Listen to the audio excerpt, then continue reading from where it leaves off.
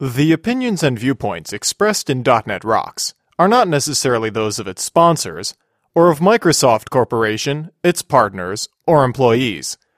.NET Rocks is a production of Franklin's Net, which is solely responsible for its content. Franklin's Net, training developers to work smarter.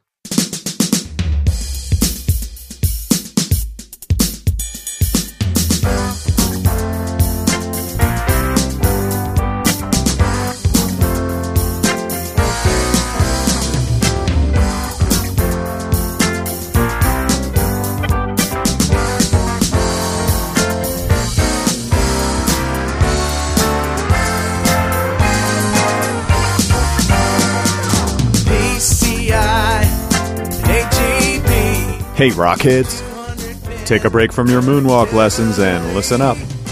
It's time for another stellar episode of .NET Rocks, the internet audio talk show for .NET developers with Carl Franklin and Richard Campbell. This is Lawrence Ryan, announcing show number 494 with guest Chris Sells, recorded live Tuesday, October 13th, 2009. .NET Rocks is brought to you by Franklin's Net, training developers to work smarter. And now offering SharePoint 2007 video training with Sahil Malik on DVD, DNR TV style.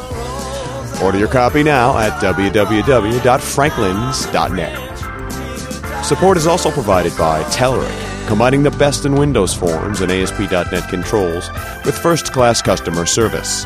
Online at www.telerik.com. And by Grape City Data Dynamics, makers of ActiveReports.net, simple, powerful, and cost-effective reporting for Windows forms and ASP.NET web applications. Online at www.datadynamics.com. Support is also provided by Code Magazine, the leading independent magazine for .NET developers. Online at www.code-magazine.com. And now, the man who says, "Go Phillies!" Sorry, Forte. Carl Franklin.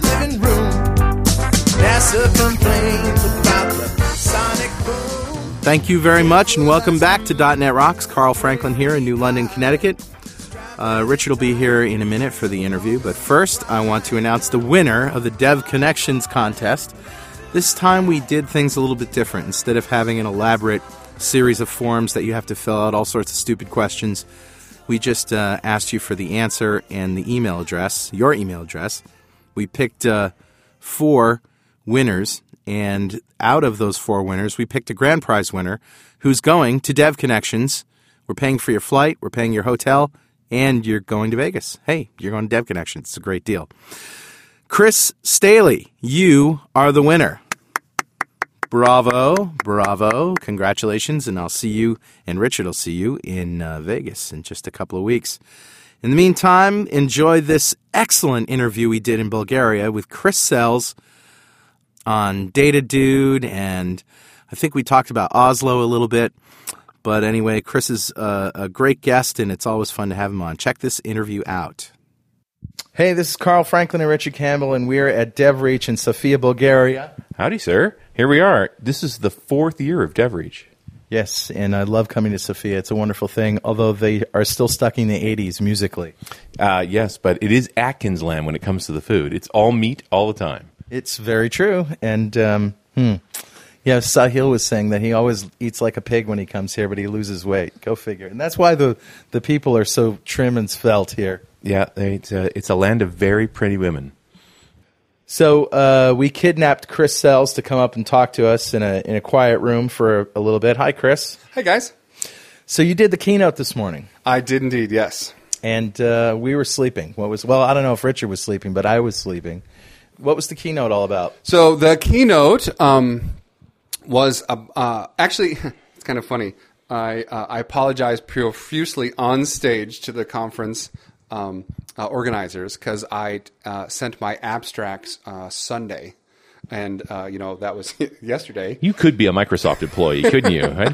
What is it with Microsoft people? Like sitting the abstracts the day before you do the talk. Well, to be fair, I sent placeholder abstracts like 4 months ago. Right. And at the time, they were the best that I knew how to give. Right. But we just literally, like last week, in Redmond, had a big software design review across, all the SQL Server and the Oslo developer stuff. Oh, cool. So we had like 3 days of talks and hands-on labs, and here's where we're going at the PDC. And it was actually, after like all 3 days, and I was hanging out with some of the stragglers, and it was Lars Corneliusen who looked at me and he said, "Well, dude, what's the story?" And I guess it was kind of the immersion because I had been there the whole time. You brain dumped the whole story. I just here, let me tell you the story. And I told him the story, and that turned out to be what I really wanted to say, both at PDC, on the Oslo and Data Developer Centers, and at this conference, because it's silly to tell them an old story. It's silly to tell them old thinking. Right. On the other hand, I can't tell them all the new thinking because we got to keep something for the PDC. So what I did was I told what I thought the right story was on, the current bits. I mean, I'm talking like 2008, and I'm talking about, Dev 10 beta. I mean, that's what I try to tell them. So what is the story? So I really think of it as two pieces. Piece number one is we want to bring data of all kinds into the development environment. And that's why I recently discovered and fell in love with the Visual Studio 2008 Developer Edition. And I hadn't Database seen edition? I'm sorry, what did I say? Developer Edition? Yeah, the developer. Yeah, Yes, and it's thank the you. edition for database professionals. Well, And it is, actually, can we it's call not quite so bad, but we have a special name for it because the name is kind of long. Yeah. We call it the DataDude. Everybody calls it DataDude. And right? it's funny. The reason it took me so long to discover it was because of that stupid name. Right? Now the name makes all the sense in the world, but on the RD list and in the hallways, I would hear that. I'm like, what the hell could that possibly mean? And now I know. It's got to be something stupid, right? Right. If it's DataDude. Well, so now I know the story, right? DataDude is kind of the description of the guy. The person who right, and should be it using covers all manner of developers that talk to databases all the way through IT pros, right? And they Yeah. wanted to build a tool that would cover all those scenarios, and they just kind of lumped it into one bucket, and that's the DataDude, right? The guy who's working with the database. And so, and then that name stuck because the name of the product was so long and horrible. Yeah. And so then they just called that version of Developer Studio or Visual Studio DataDude. And of course, that's impenetrable for anyone who doesn't know. How could that be Right. an addition to Visual Yeah. Studio, right? Yeah, and as its own, we did a show ages ago with Gert Drapers and, Yeah, Gert. Cameron Skinner. Gert. He was totally there. I mean, yeah. We actually were part of their original announcement, and we've done several shows along the way, but it just doesn't seem to have grabbed on. So it's funny because they really shipped that stuff in 2005 with like an add-on. Yeah, right? yeah. And then they shipped a whole edition in 2008, Yes. right? And I went to that room today, 500 people, and I said, how many of you have ever heard of the database edition of Visual Studio?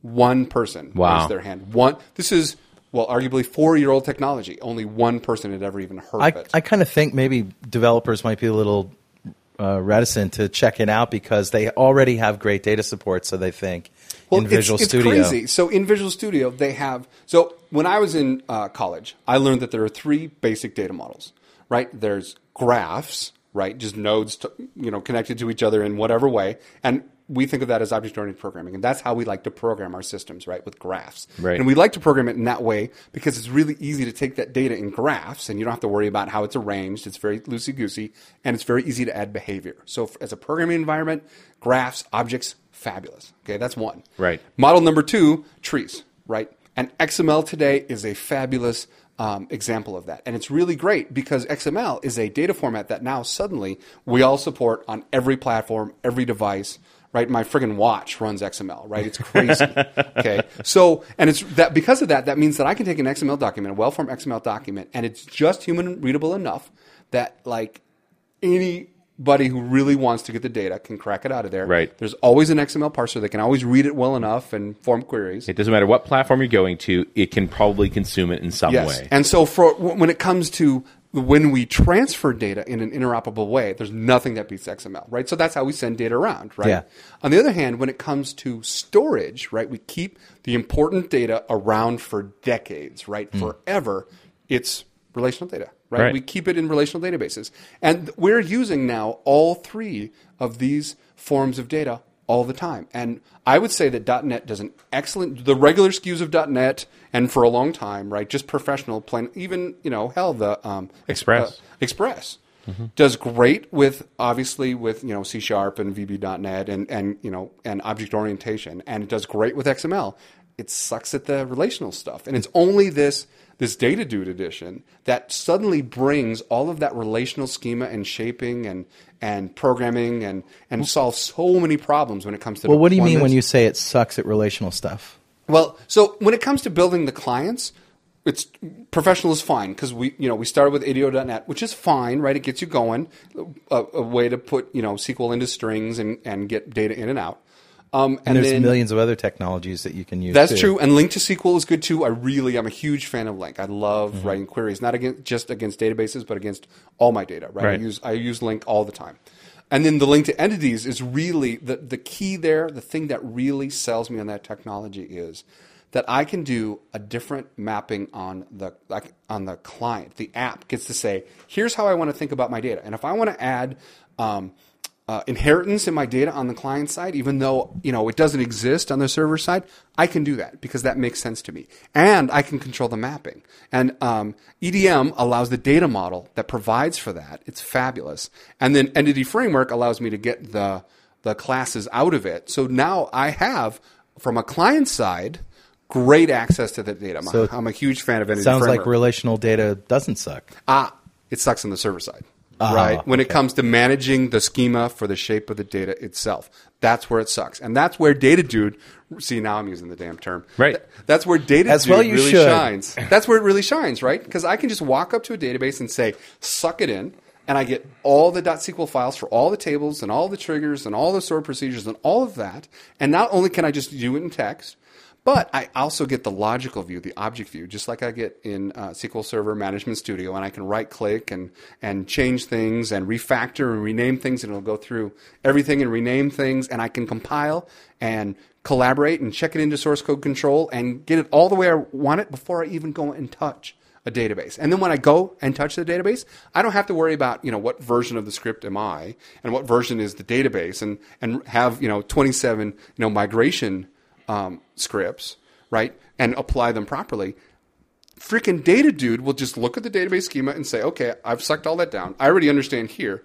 I'll create the diff. And then I will just build the minimum script to get the database, wherever it is, into the one you want, preserving the data along the way. It is a thing of beauty. And I showed that to people today, and they were blown away. They start sobbing in the aisles.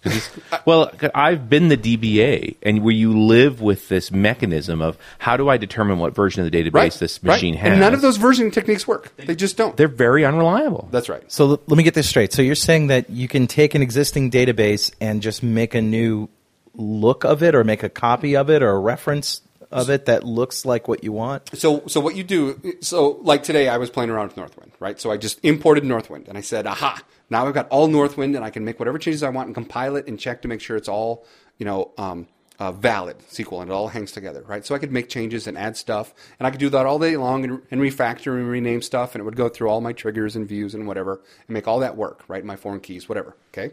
And to Carl's point, you're not actually touching the database at this I'm not point. touching the You're database. messing with the model. I'm messing with the model that I have sucked out. And the beauty of the way it works is it uses like create statements, because SQL is an imperative language, right? I do this, I do that, I do an alter here, I do a drop this, I do an insert there. It's imperative, right? And you have to do it in the right order, or otherwise it doesn't work. It doesn't even compile, right?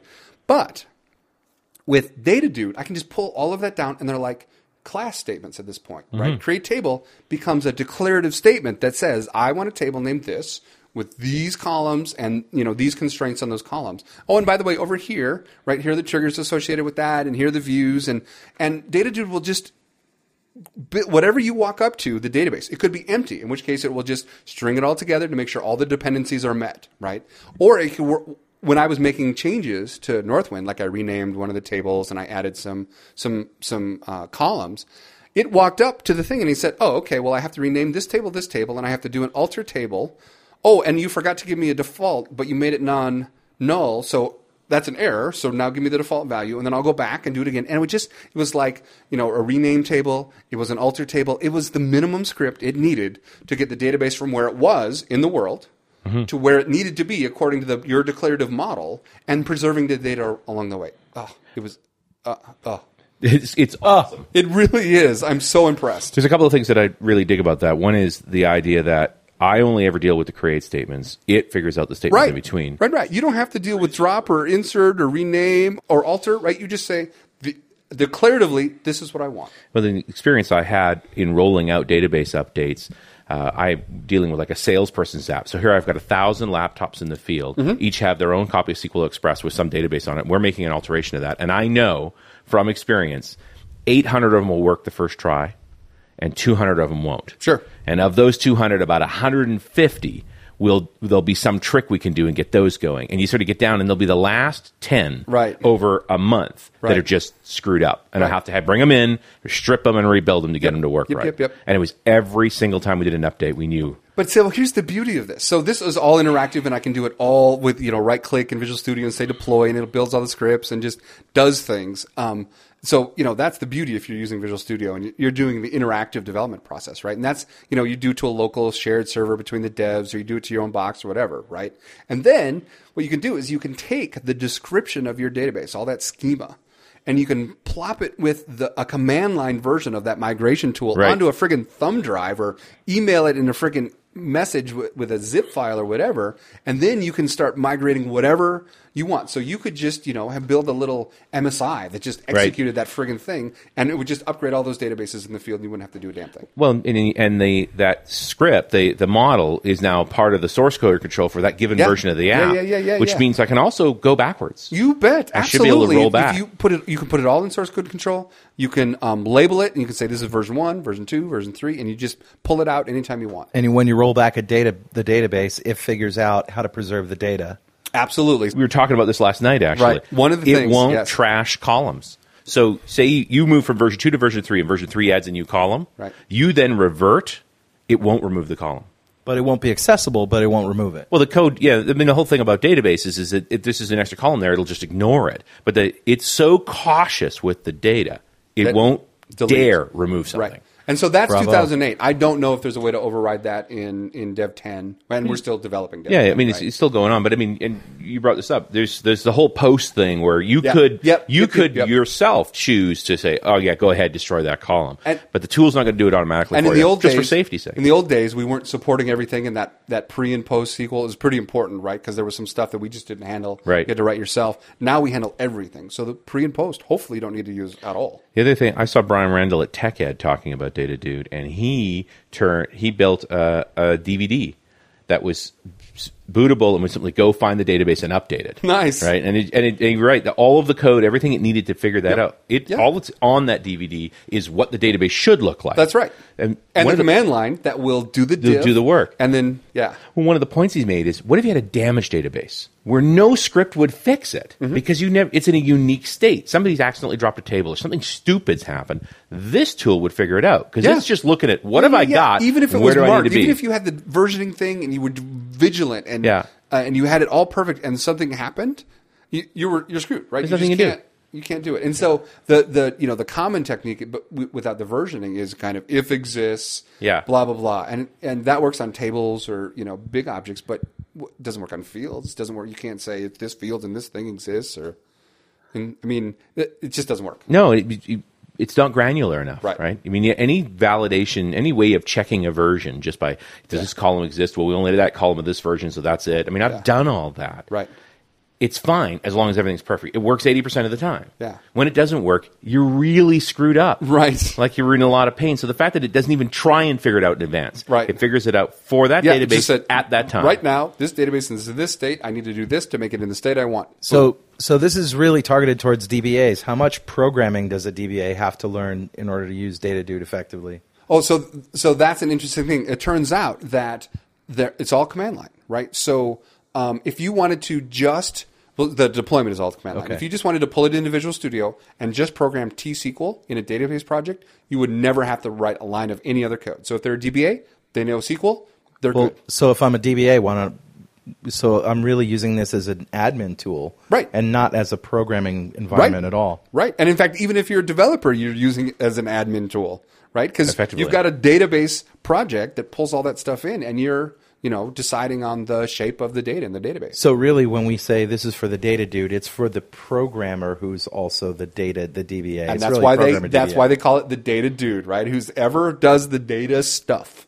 But putting on my IT hat, okay, now I'm a hardcore DBA. Right. I'm the guy with the sign on the door that says, no, any questions? Right. The guy, he won't run DataDude, right? I mean, just accepting reality. This guy's not going to run DataDude. He's a script guy. That's all there is to it. The DataDude guy, the developer guy who's comfortable with databases can use this tool to generate. You can use that widget and actually spit out the change script. Oh, absolutely. And then give that You to your bet. hard ass. You bet. And Say, say- here's what the changes I think you want to make. Right. I've written them out in the form you like. You can log them because, hey, if I'm living in like a SOX environment bet. or any of those You things, I bet. need Totally. logs of every change I need to make. bet. There's the change file. Yep. And if you want, just run it. Right. It's perfect. The machine figured it out. You can Right. just let it. So the main thing is that you can have that handoff and just Oh, go yeah. to that guy and say, use a tool of your request. Here is a text file of the changes I think the database needs to make it work. You bet. That's totally right. We started off talking about Oslo a little bit and how this is going to work with data. How does Oslo work with data? What does it do for us? So that's interesting. So T-SQL is really great for the people who like T-SQL. Right. And in fact, with DataDude, it takes a lot of the problems out of SQL. One of the things I really hate about SQL is the imperative nature, right? That you have to get everything in the right order, and you have to do this after you do that, and it was always a lot of trial and error. It was like C or C++ programming, which that part I found annoying. Yeah, yeah. And they just arrange it for you. They put it all in separate files. They put it all together, just like it was C#. It's like an Old Testament God. Lots of rules and no mercy. Yes. Whereas with DataDude, it's the New Testament, right? It's Yeah, all that's right. happiness and sunshine. Everything is love.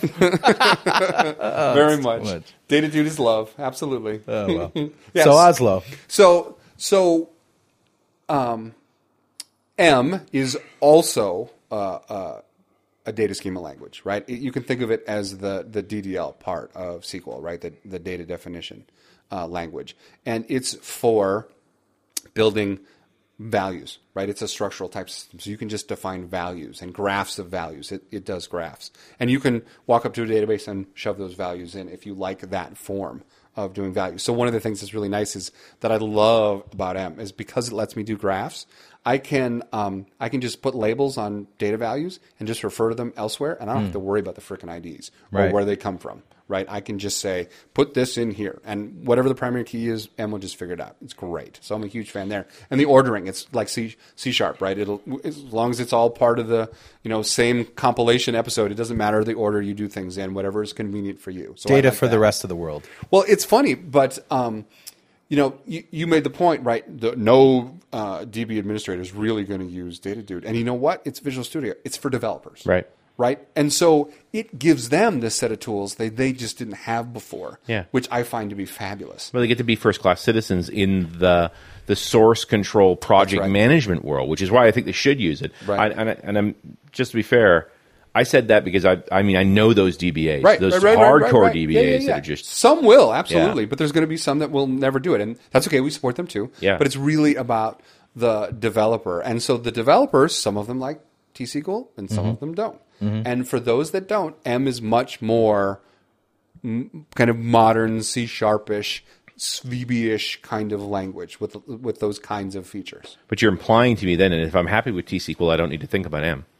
Well, actually, you know what? There's a lot of merit to that. Absolutely. And Okay. in fact, there's absolutely nothing wrong with T-SQL. We love T-SQL. We are going to be doing T-SQL from now until the end of time. And we have tools like DataDude aren't going anywhere anytime soon. And so, T-SQL is great. Huge fan. And, it's easy to say that IT pros aren't programmers, but, look at views. Right? Look at stored procs, right? Right. They are programmers. They are T-SQL programmers. is a Turing-complete programming language. So right? when you say M, you're talking about M schema Okay, to so define- we used to in the old days kind of have 2 compilers and 3 parts of the languages. Okay. And they were kind of different languages, and they've been going through a merger for a while. And so we don't think of it as M schema or M value or M grammar, which is how we used to talk Right. about it. We think of M as defining values, types, and languages. Oh, all right. So, and eventually, I'm not sure what the PDC drop will do, but I'll have one compiler and one file extension and just one set of tools, and I'll be able to mix and match all of them in a compilation episode all at once. And it still figures out, like, one of the coolest things I saw was just pulling up Notepad and writing some sentences. And it was able to parse that and turn that into schema, and then actually take the values, Yes. both derive the schema and the values, and It does, poof, absolutely, you've got yes. a database. Yeah, it's actually that's the talk I gave this afternoon. I started in IntelliPad, which has this Right. nice 3-pane mode, and I just started.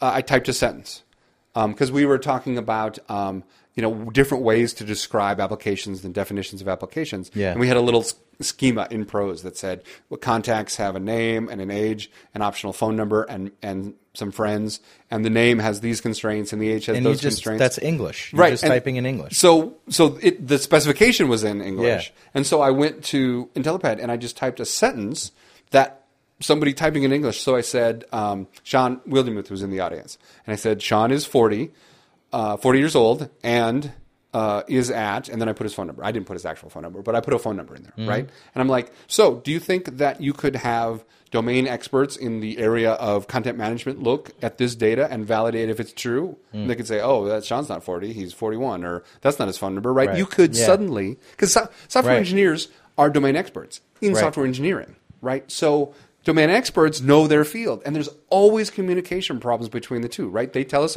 their requirements, and we write it down in a document, and we hold it up to them, and they go, sure, whatever, right? I don't understand those UML diagrams Right, or all that exactly. precise language, Yeah. and that's your job, right? You show me this, you let me run the app, and I'll complain after you build it, right? And that's fair, right? They're not domain experts. true. We are. That's true. So if we can get them to participate and look at the data that's input in the system that actually drives our system and validate or even write it, that's huge for us, because then that breaks down the communication barriers between us and them. So Now- that's a big deal. Now, when you wrote that, Sean is 41 years old and is at, you had previously entered some sentences like, I want to store somebody's age, years old. No. means That was age, just or- a spec I put on a slide to Oh, I say see. this is a verbal description of the system, right? And so what I did was I took a sentence that met those requirements in terms of data that we wanted to enter in the system. Yeah. And then I went to the middle pane of iPad and I just typed the language definition. And in Okay. about a dozen which is, lines. age and No, what I said was I typed in patterns, right? I Okay. said we're looking for lines that match this pattern, and the pattern is name, followed by is, followed by number, followed by years old, followed by phone number, right? I mean, Okay. So I was doing pattern matching. Okay. And then a name was these letters, this number of uppercase and lowercase letters, and an age is numbers, and et cetera, right? So now you would essentially give IntelliPad to somebody who has the data and say, here, type these in. So there's a couple of things you could do. You could, because IntelliPad absolutely works like that, right? Yeah. It takes the free-form text, and then it runs it through the grammar, and then it gives you output on the right-hand side, and it shows you a text dump of output on the right-hand side. And then that's programmable information, right? I can run C# against that and get regular data. I can dump it as XML and do whatever I want with it there. I can translate it directly into the database with SQL and never write another line of code. All I wrote was that little grammar in the middle. And so there's a couple of things I could do. One, I could absolutely give people IntelliPad, but that's a developer tool. Sure. Right? There's already a third-party application that is syntax highlighted editing driven by mgrammar files. Wow. So you could actually embed that little piece of IntelliPad. I mean, his ActaPro has this syntax editor that does this. Essentially like Visual Studio for your dynamic Yeah, and essentially language. you could say, type the data in Domain-specific here. Here's the description of the format, and do the red squigglies and the completions, and it's all driven by that grammar, and they will make sure it's right before you do anything with it. Wow, that's cool. Yeah, and then you could just take that data and run it through the rest of the MTool chain, and boom, it shows up as data in your database, and you run your programs against it. This portion of .NET Rocks is brought to you by our friends at Telerik, who bring you the Telerik extensions for ASP.NET MVC. The extensions bring rich UIs to your MVC application. These are just announced, and this time they're not standard web forms controls tailored for MVC, but native, built from the ground up MVC components. There's 3 important things to remember. 1, they're pure ASP.NET MVC components. 2, they're based on jQuery. And 3rd, and this is the best part, they're completely open source. Just go to www.telerik.com/MVC for more information and online demos. Make sure you thank them for supporting .NET Rocks. So domain-specific languages, usually your language in any program is working with data, but what about things that work with processes instead of data? So you're talking about things like workflow? Yeah. So as it turns out, everything is just data at the bottom. So, for example, if you go to the workflow designer, you are and you have the boxes and lines and decisions and all of that stuff. Sometimes you'll have little bits of code behind, but mostly what you'll have is just a declarative description of how I want to hook pieces up to do the work for me. Yeah. And if you look at the code behind, it's just XAML. It's just a declarative creation of that XAML, which shows the workflow. So it's just data, right? If you can describe it in XAML, you could definitely drop it into a database, right? In fact, we've even played around with going back and forth between XML and M, and as soon as you get to M, right, you can get to SQL, and boom, it's in your database. And if you can drive, the workflow engine with XAML data, you can definitely drive it with SQL data. It doesn't matter, right? It's the same thing. It's just data. And so there's no reason you can't describe processes, rules, workflow, business logic, with data, conditional branching, and all that stuff. All of that's built right into workflow.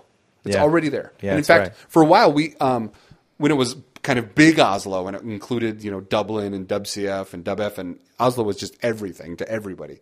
We actually had versions of the workflow engine that would read stuff from the database and drive it from there. So give us the rundown of what Oslo is today from the last time we talked about it. When was the last time? It's been a while. Was right after PDC. Oh, was it? Okay. So at the time, we were telling the story, and up on the website, we're still telling the story, and Oslo is still this. It's really 3 things. It's the language for describing data and the shapes of data. M. It's the tool, Quadrant, for visually viewing and manipulating data in lots of rich formats and extensible. And entering data as well, right? Absolutely. Yeah. Absolutely. And it's the repository, which is where we keep the data. And the repository is, we don't require, a repository is kind of where we add a bunch of tables and a bunch of stored procs and a bunch of core services, right? SQL. It's all SQL Server, right? Yeah. So repository is like the default name of the database and a bunch of stuff we pre-populate it with for you. But we by no means require the repository for M to work.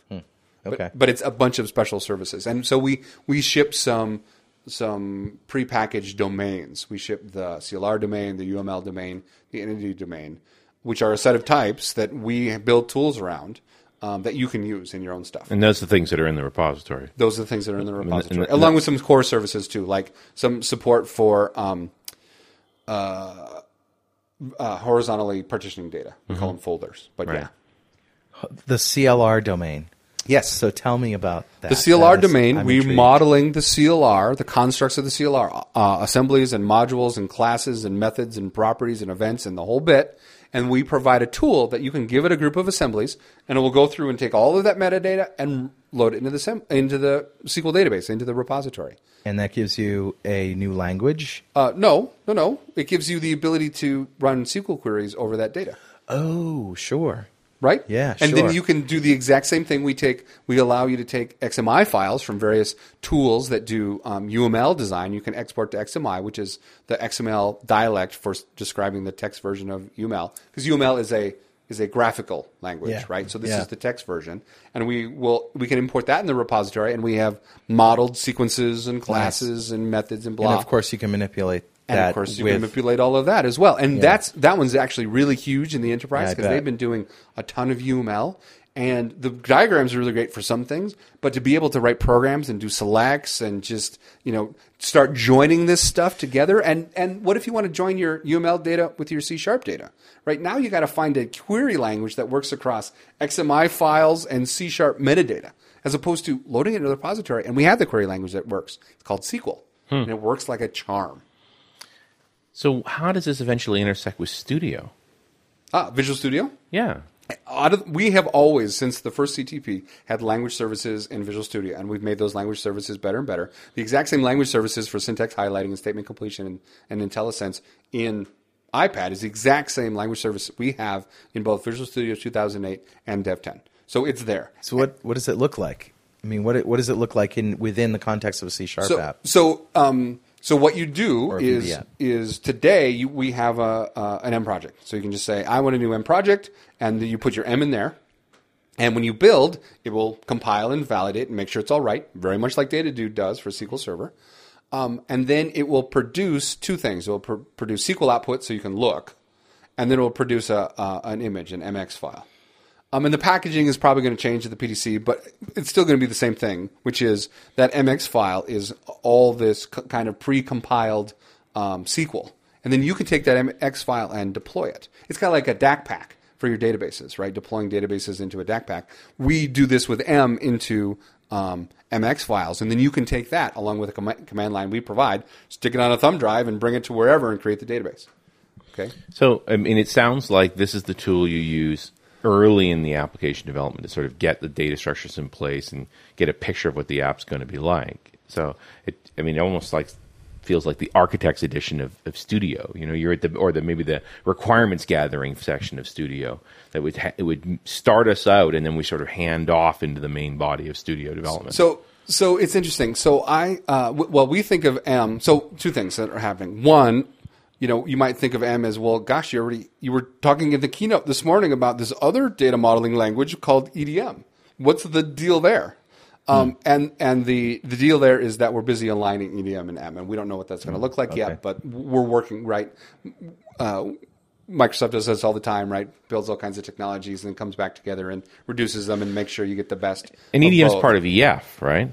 EDM is the underlying data model that drives both the entity framework and Astoria. Right. Yeah. The entity data model, right? The entity data model, yes. Yeah. And so we're busy aligning M and EDM so that you won't have to deal with both. We'll figure out a way to make sure you get to deal with one. But back to your question about, is M where you start and then you move to SQL after that? So that's kind of interesting. SQL is all powerful, right? Anything you can do with SQL Server, right? You pretty much can do with SQL, just everything. Mm-hmm. And M is much more the data description language and inserts, essentially. Well, and like Carl described, this is the tool I can hand to domain experts who are not software experts. Well, if it happens to be language parsing, absolutely. Right. But there's a lot more to M than that, right? There's I can define types, which are groups of constraints and storages, and those map directly to create table statements and create view statements. Well, that's what I'm trying to figure out, how it would fit into an application. So you can think of, this is the way I like to think about it. You can think of M is to SQL as VB is to C++. The idea is just enabling a lot more people to be able to define the data model of their application without having to learn all the power and glory that is. So you create an M project, and that would turn into an assembly, would it? And something we call it an image, but it's the M equivalent of a .NET assembly. So how does that interact with a business app, let's say? So that creates schema and values in a database. Okay. And then once it's in the database, it's just SQL. So you can use Entity Framework to get it back out again. All right. Right. So I'm still trying to think of M as being a domain specific language for programming data. In fact, M itself, the values and the types part of M, is a DSL for simpler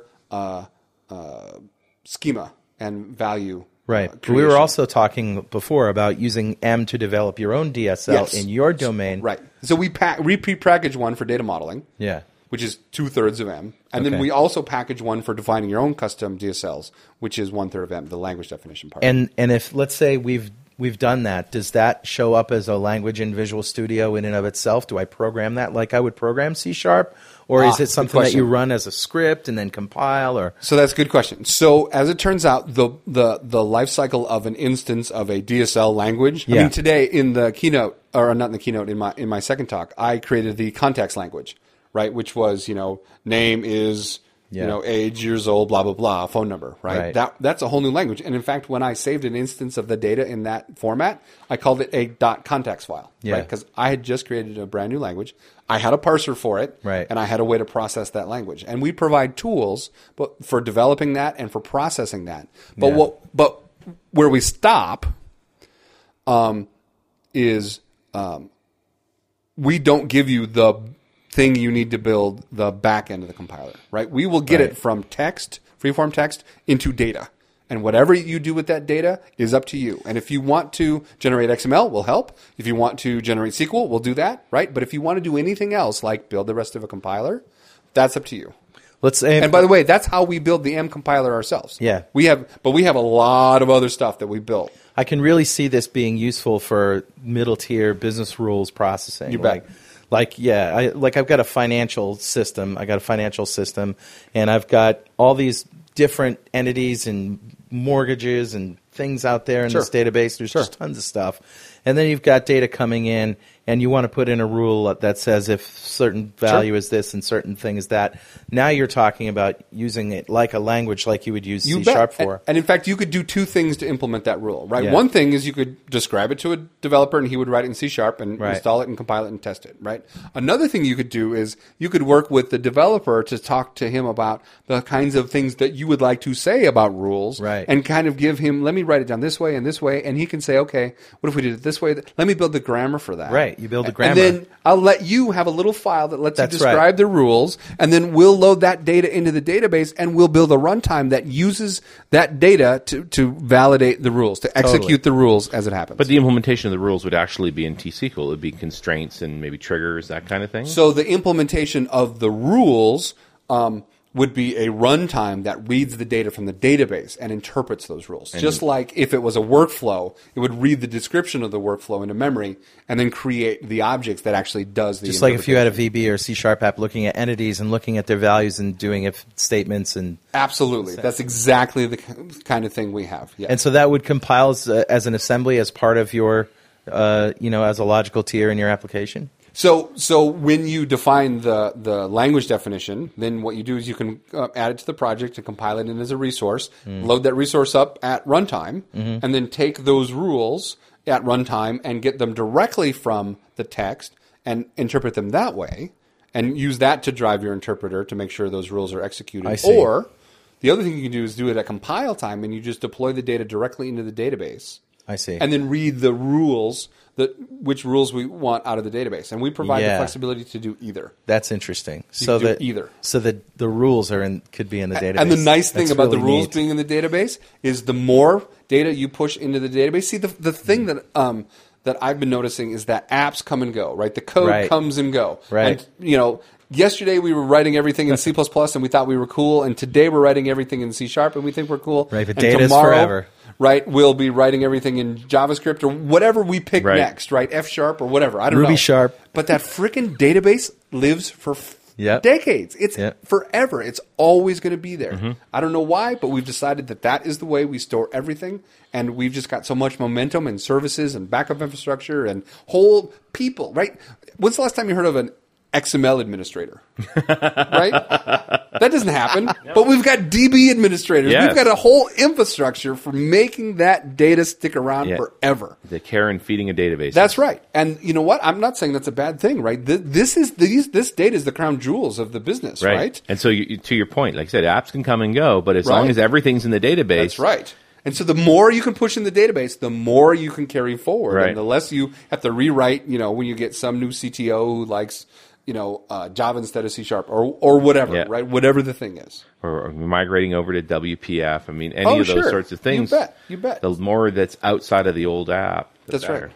I just love the idea of writing a grammar and then giving IntelliPad or something like that to a domain expert who doesn't know anything about programming, who can just go home over the weekend and write the rules, and essentially that becomes part of your app. Right, and in fact, that is the huge hope for domain-specific languages. And by the way, we didn't invent domain-specific languages, right? I mean, one of the things I was talking about in my talk today was, Donald Knuth invented a language so he could write his books, right? LaTeX. And he would write his books in LaTeX because none of the word processors gave him enough control over the output to make it camera ready so that he could take it to the publisher and say, print me a gajillion copies of these. So he wrote LaTeX. And this was back in the days. Word processors just don't do it for him. So. No, and in fact, to this day, word processors don't do it to him. Word still doesn't do this. Right? You don't have enough control over Word to make it do this. That's why you have Quark and other desktop publishing tools, and that's actually a huge pain for me because whenever they do the translation, I got to read through it all and see what mistakes they made, and they always do. Right? It's just the tool translation. But anyway,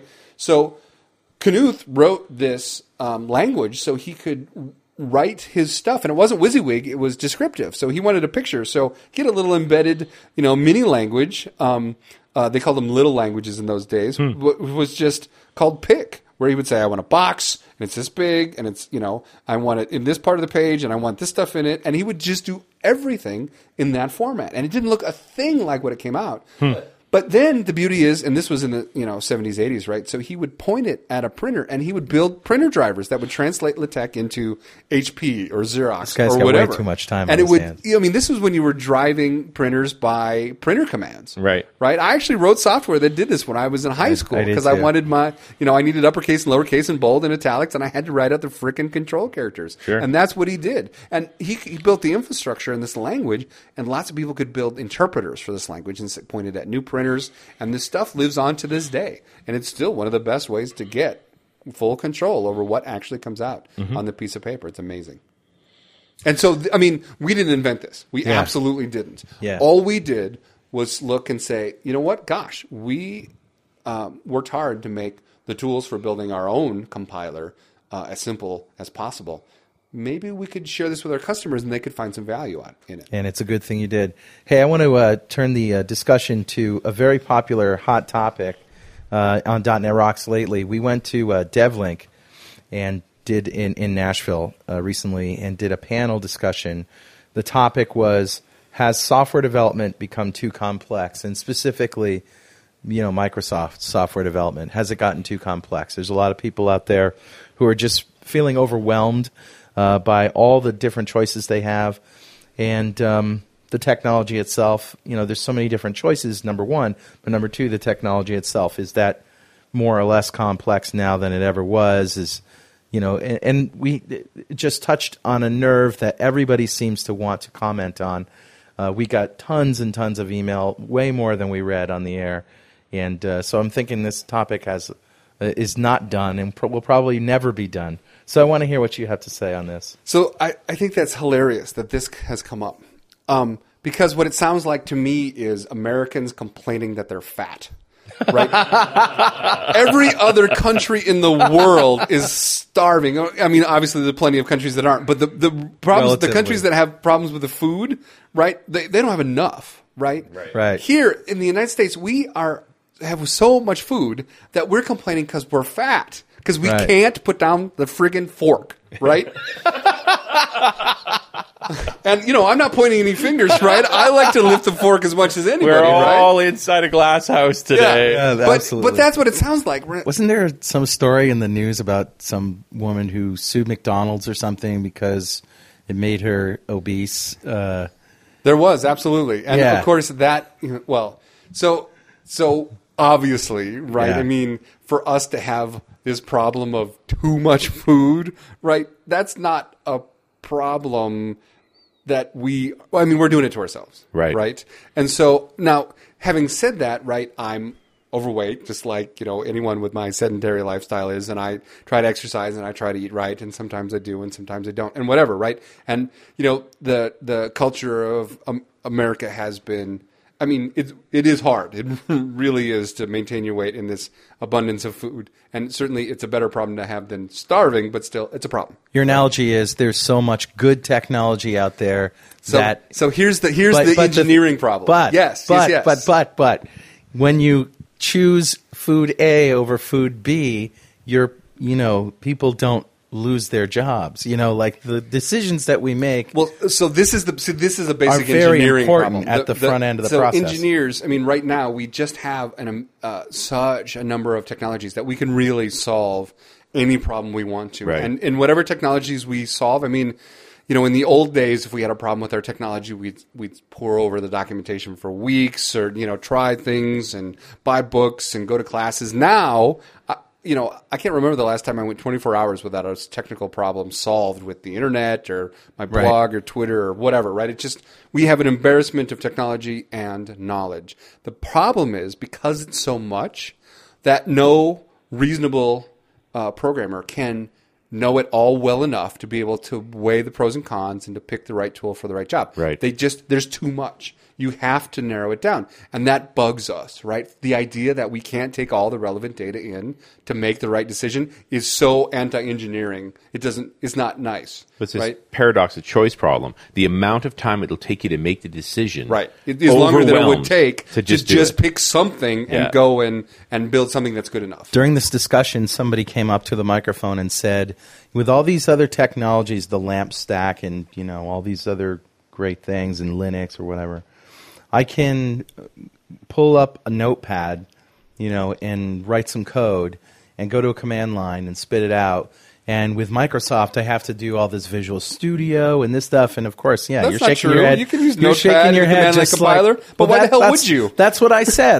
That's exactly what I said. I said, you can use the command line compilers. You can, just go to a Don Box demo. Yeah.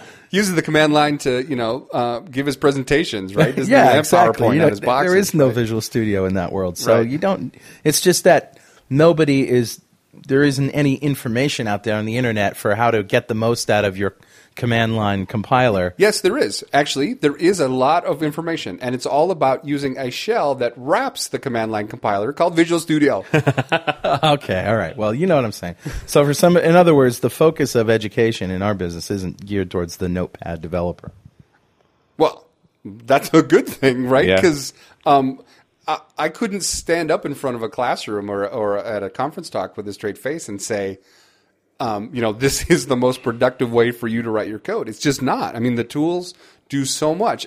I was blown away learning about DataDude and this whole beautiful tool set that I never knew it existed. And I got to share it with 500 other developers that never knew it existed today. I mean, that was magic, right? To find something this fabulous.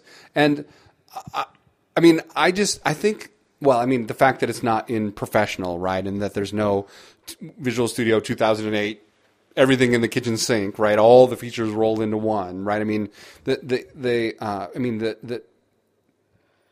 getting the database edition on your box, I'm sure it costs more, and it's above somebody's budget. Well, that was one of the other things was the versioning of tools and service packs and everything.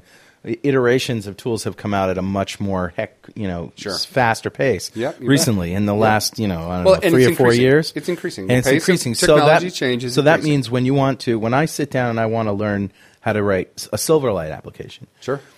I have to choose the latest build of this service pack and this thing and all that. And there isn't one real place, even in Visual Studio, where I can say, I want to build a Silverlight app, go download all the things that I need to install that. Well, so it's crazy, but when I was setting up DataDude on my box for the first time, I had to first install the core thing, and then I had SQL Server 2008, and I pointed it, and it didn't do 2008 at all. No. Then I had to find the service pack, so I get Entity Framework, and then I had to find the GDR build. Yeah, this is what I'm talking about.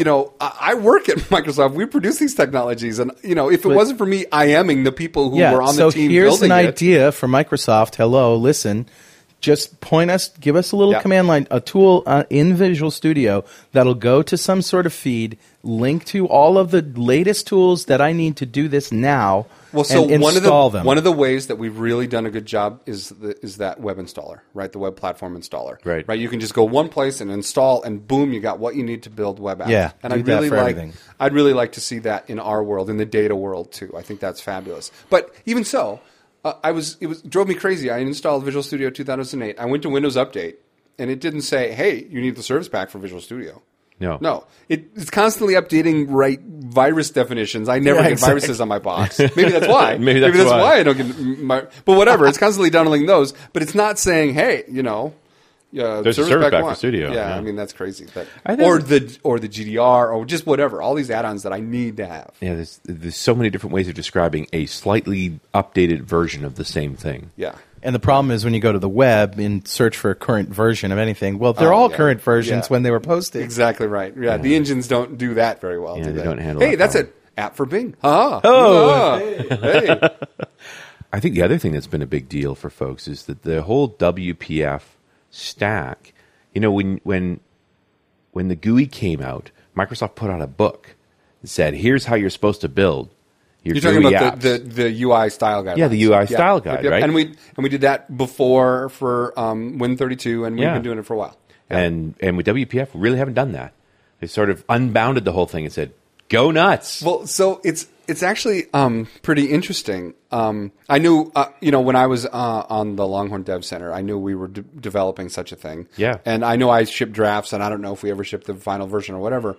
But the interesting thing about WPF is, remember when we first got fonts, right? And everyone was sending memos that looked like ransom notes, right? And, right? And people lost their minds. I know. I mean,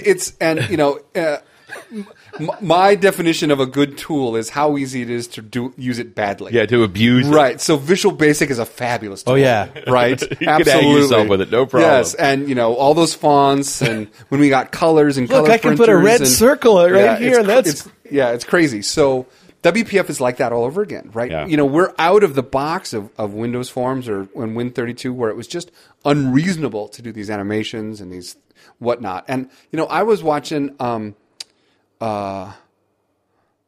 Lucas talk today, and he was in Blend, and he built this fun little app that had a button and a text box in it, and he dropped in a little bit of code, and then he pressed the play button, right, and this button and text box were like dropping like gravity, but he could still type in them.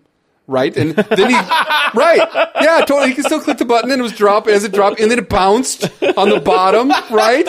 And then he grabbed the text box and he flipped it around like it was on a string, and it was off the screen. It was just gone. I'm like, that is so cool. I can't even tell you. No practical use whatever. But the beauty is that WPF just allows all of this crazy stuff. So I think the basic problem with this embarrassment of technology for engineers is that they find themselves without constraints.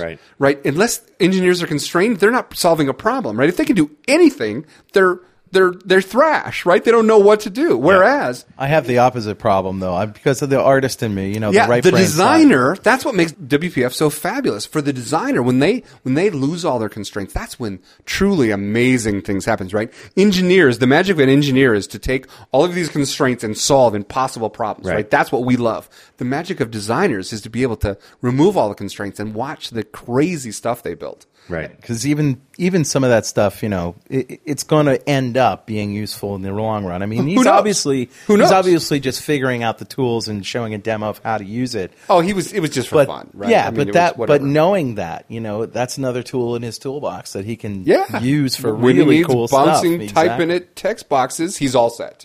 Or bouncing anything. Yeah. Now I get all these visions of forms where you press the button, the whole form collapses on itself. Well, there you go. Practical joke. We'll do an April 1st. Actually, I really love the collapse button, and the whole thing just goes. The big pile of text boxes at the bottom of the screen. A big glass shattering sound. So I used to work in the telephony industry, and we built one application that was a combination of Bible prayer line and sex line. And the way we did it was... This is a gag. No. This was real. This was real. And the way we figured it out is we had a screen pop on the operators, the same set of operators that did both, by the way. Oh my God! And we had the what number was dialed. That was, we popped that up on the screen, and that's whether they knew. Oh, that program better be damn accurate. Yeah. And we always wondered who would be more upset if they got the wrong one, right?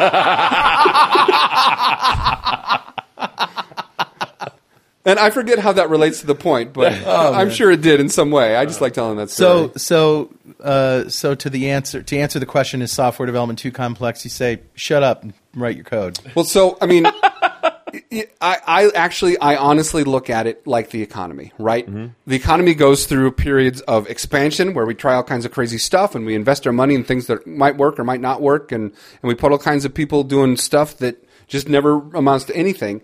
Likewise, in the software world, we have been recently expanding, and probably because of the boom in the economy, actually. Right. We've been expanding all these technologies and all these languages that duplicate each other and overlap each other, and we're kind of trying all kinds of new things and seeing what sticks and seeing what we like. And I know for a fact in my data space, we're now going through a period of contraction where we're saying, you know what? We don't need link to SQL and link to entities. Right? We'll pick the best one and make sure it has the features of both. And, of course, we'll support the other one until the end of time. Right. But we'll really, we'll say, when you're doing it, here's what you do. And we'll collapse these technologies and make, a kind of a simpler path through that world. Creating a roadmap more. Exactly. The narrowing of scope. That's right. An interesting thought. That's right. And we make sure they have the capabilities they need and the flexibility they need, but we'll make it simpler and we'll put them on the path. The pit of success is the kind of thing that we say. Falling into the pit of success. Pit of success, yes. Yeah. Well, man, the hour has just flown by. So is there any last minute thing you want to throw out there, or something? Tell us what you're working on now to the extent that you can. So, I've been very open with the Oslo thing. We've been very transparent as a team. The PDC will have more stuff to say, and I think things will be much clearer for Oslo ongoing. But the thing I want to say is I was a doubter of Windows 7. Right? Really? I installed Windows 7 on a couple of computers, and the beta, I'm like, I don't get it. It seems to be arbitrarily different for no benefit. I didn't notice it was any faster. I didn't notice it was any stabler. I didn't notice it was any better. And then I when the RTM came out internally, because we got a little earlier than most folks, and leave it to engineers, even though it was on a protected share that was only available to some, right? When those golden bits were available, we found a way. Everybody got them. Yep. Inside and out. Yeah. Oh, well, I didn't give them to anyone outside, but I hooked some friends of mine up inside. But I installed it on my my normal work everyday box, and it was beautiful. It's just better in 100 ways. 100 tiny little ways. I'm using it on my laptop now with an SSD drive. Oh, and it is so sweet. Yeah, you know what? I'm just too cheap. I want the 200, 256 meg SSD. Yeah. Those are in the $600-$700 range right now. Yeah, that's what I have. Yeah, and I totally want that. I totally do. But here's the problem. Now I'm running 64-bit Vista everywhere, and that's great. Except I swear it uses more memory. Maybe it's because I'm also running, Dev 10 beta whatever and Office 2010 beta whatever, but I'm constantly. I have my machine maxed out at 4 gig, and I'm constantly hitting the top. Yeah, and I'm like, talk about an embarrassment of riches, right? Only 4 gigs. Isn't a gig like $50 now? Well, it doesn't matter. I'm maxed out on my laptop. Oh, I can't put any more. Yeah. So I had to go to my boss and say, I need a new laptop. I can only put 4 gigabytes of RAM in mine. Poor little rich boy, right? I can only run 7 virtual machines. Yeah, exactly.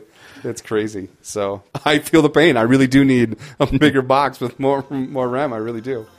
Well, that brings us to the end of the show. Chris, thanks for another great .NET Rocks. It was my pleasure, as always. From episode 10 to almost episode 500. What episode number is this, by the way? This is 490-something, I think. Wow. Something like that. We'll have to figure it out. Stick it in there. Wow. Yeah. Cool. Awesome. Thanks, Chris. And we'll see you next time on .NET Rocks.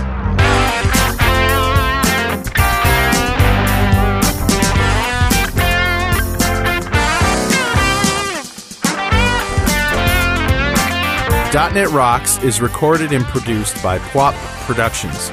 providing professional audio mastering, video, post-production, and podcasting services. Online at www.pwop.com. .NET Rocks is a production of Franklin's Net, training developers to work smarter and offering custom on-site classes in Microsoft development technology with expert developers. Online at www.franklins.net. For more .NET Rocks episodes and to subscribe to the podcast feeds, go to our website at www.dotnetrocks.com. Got a transmitter band.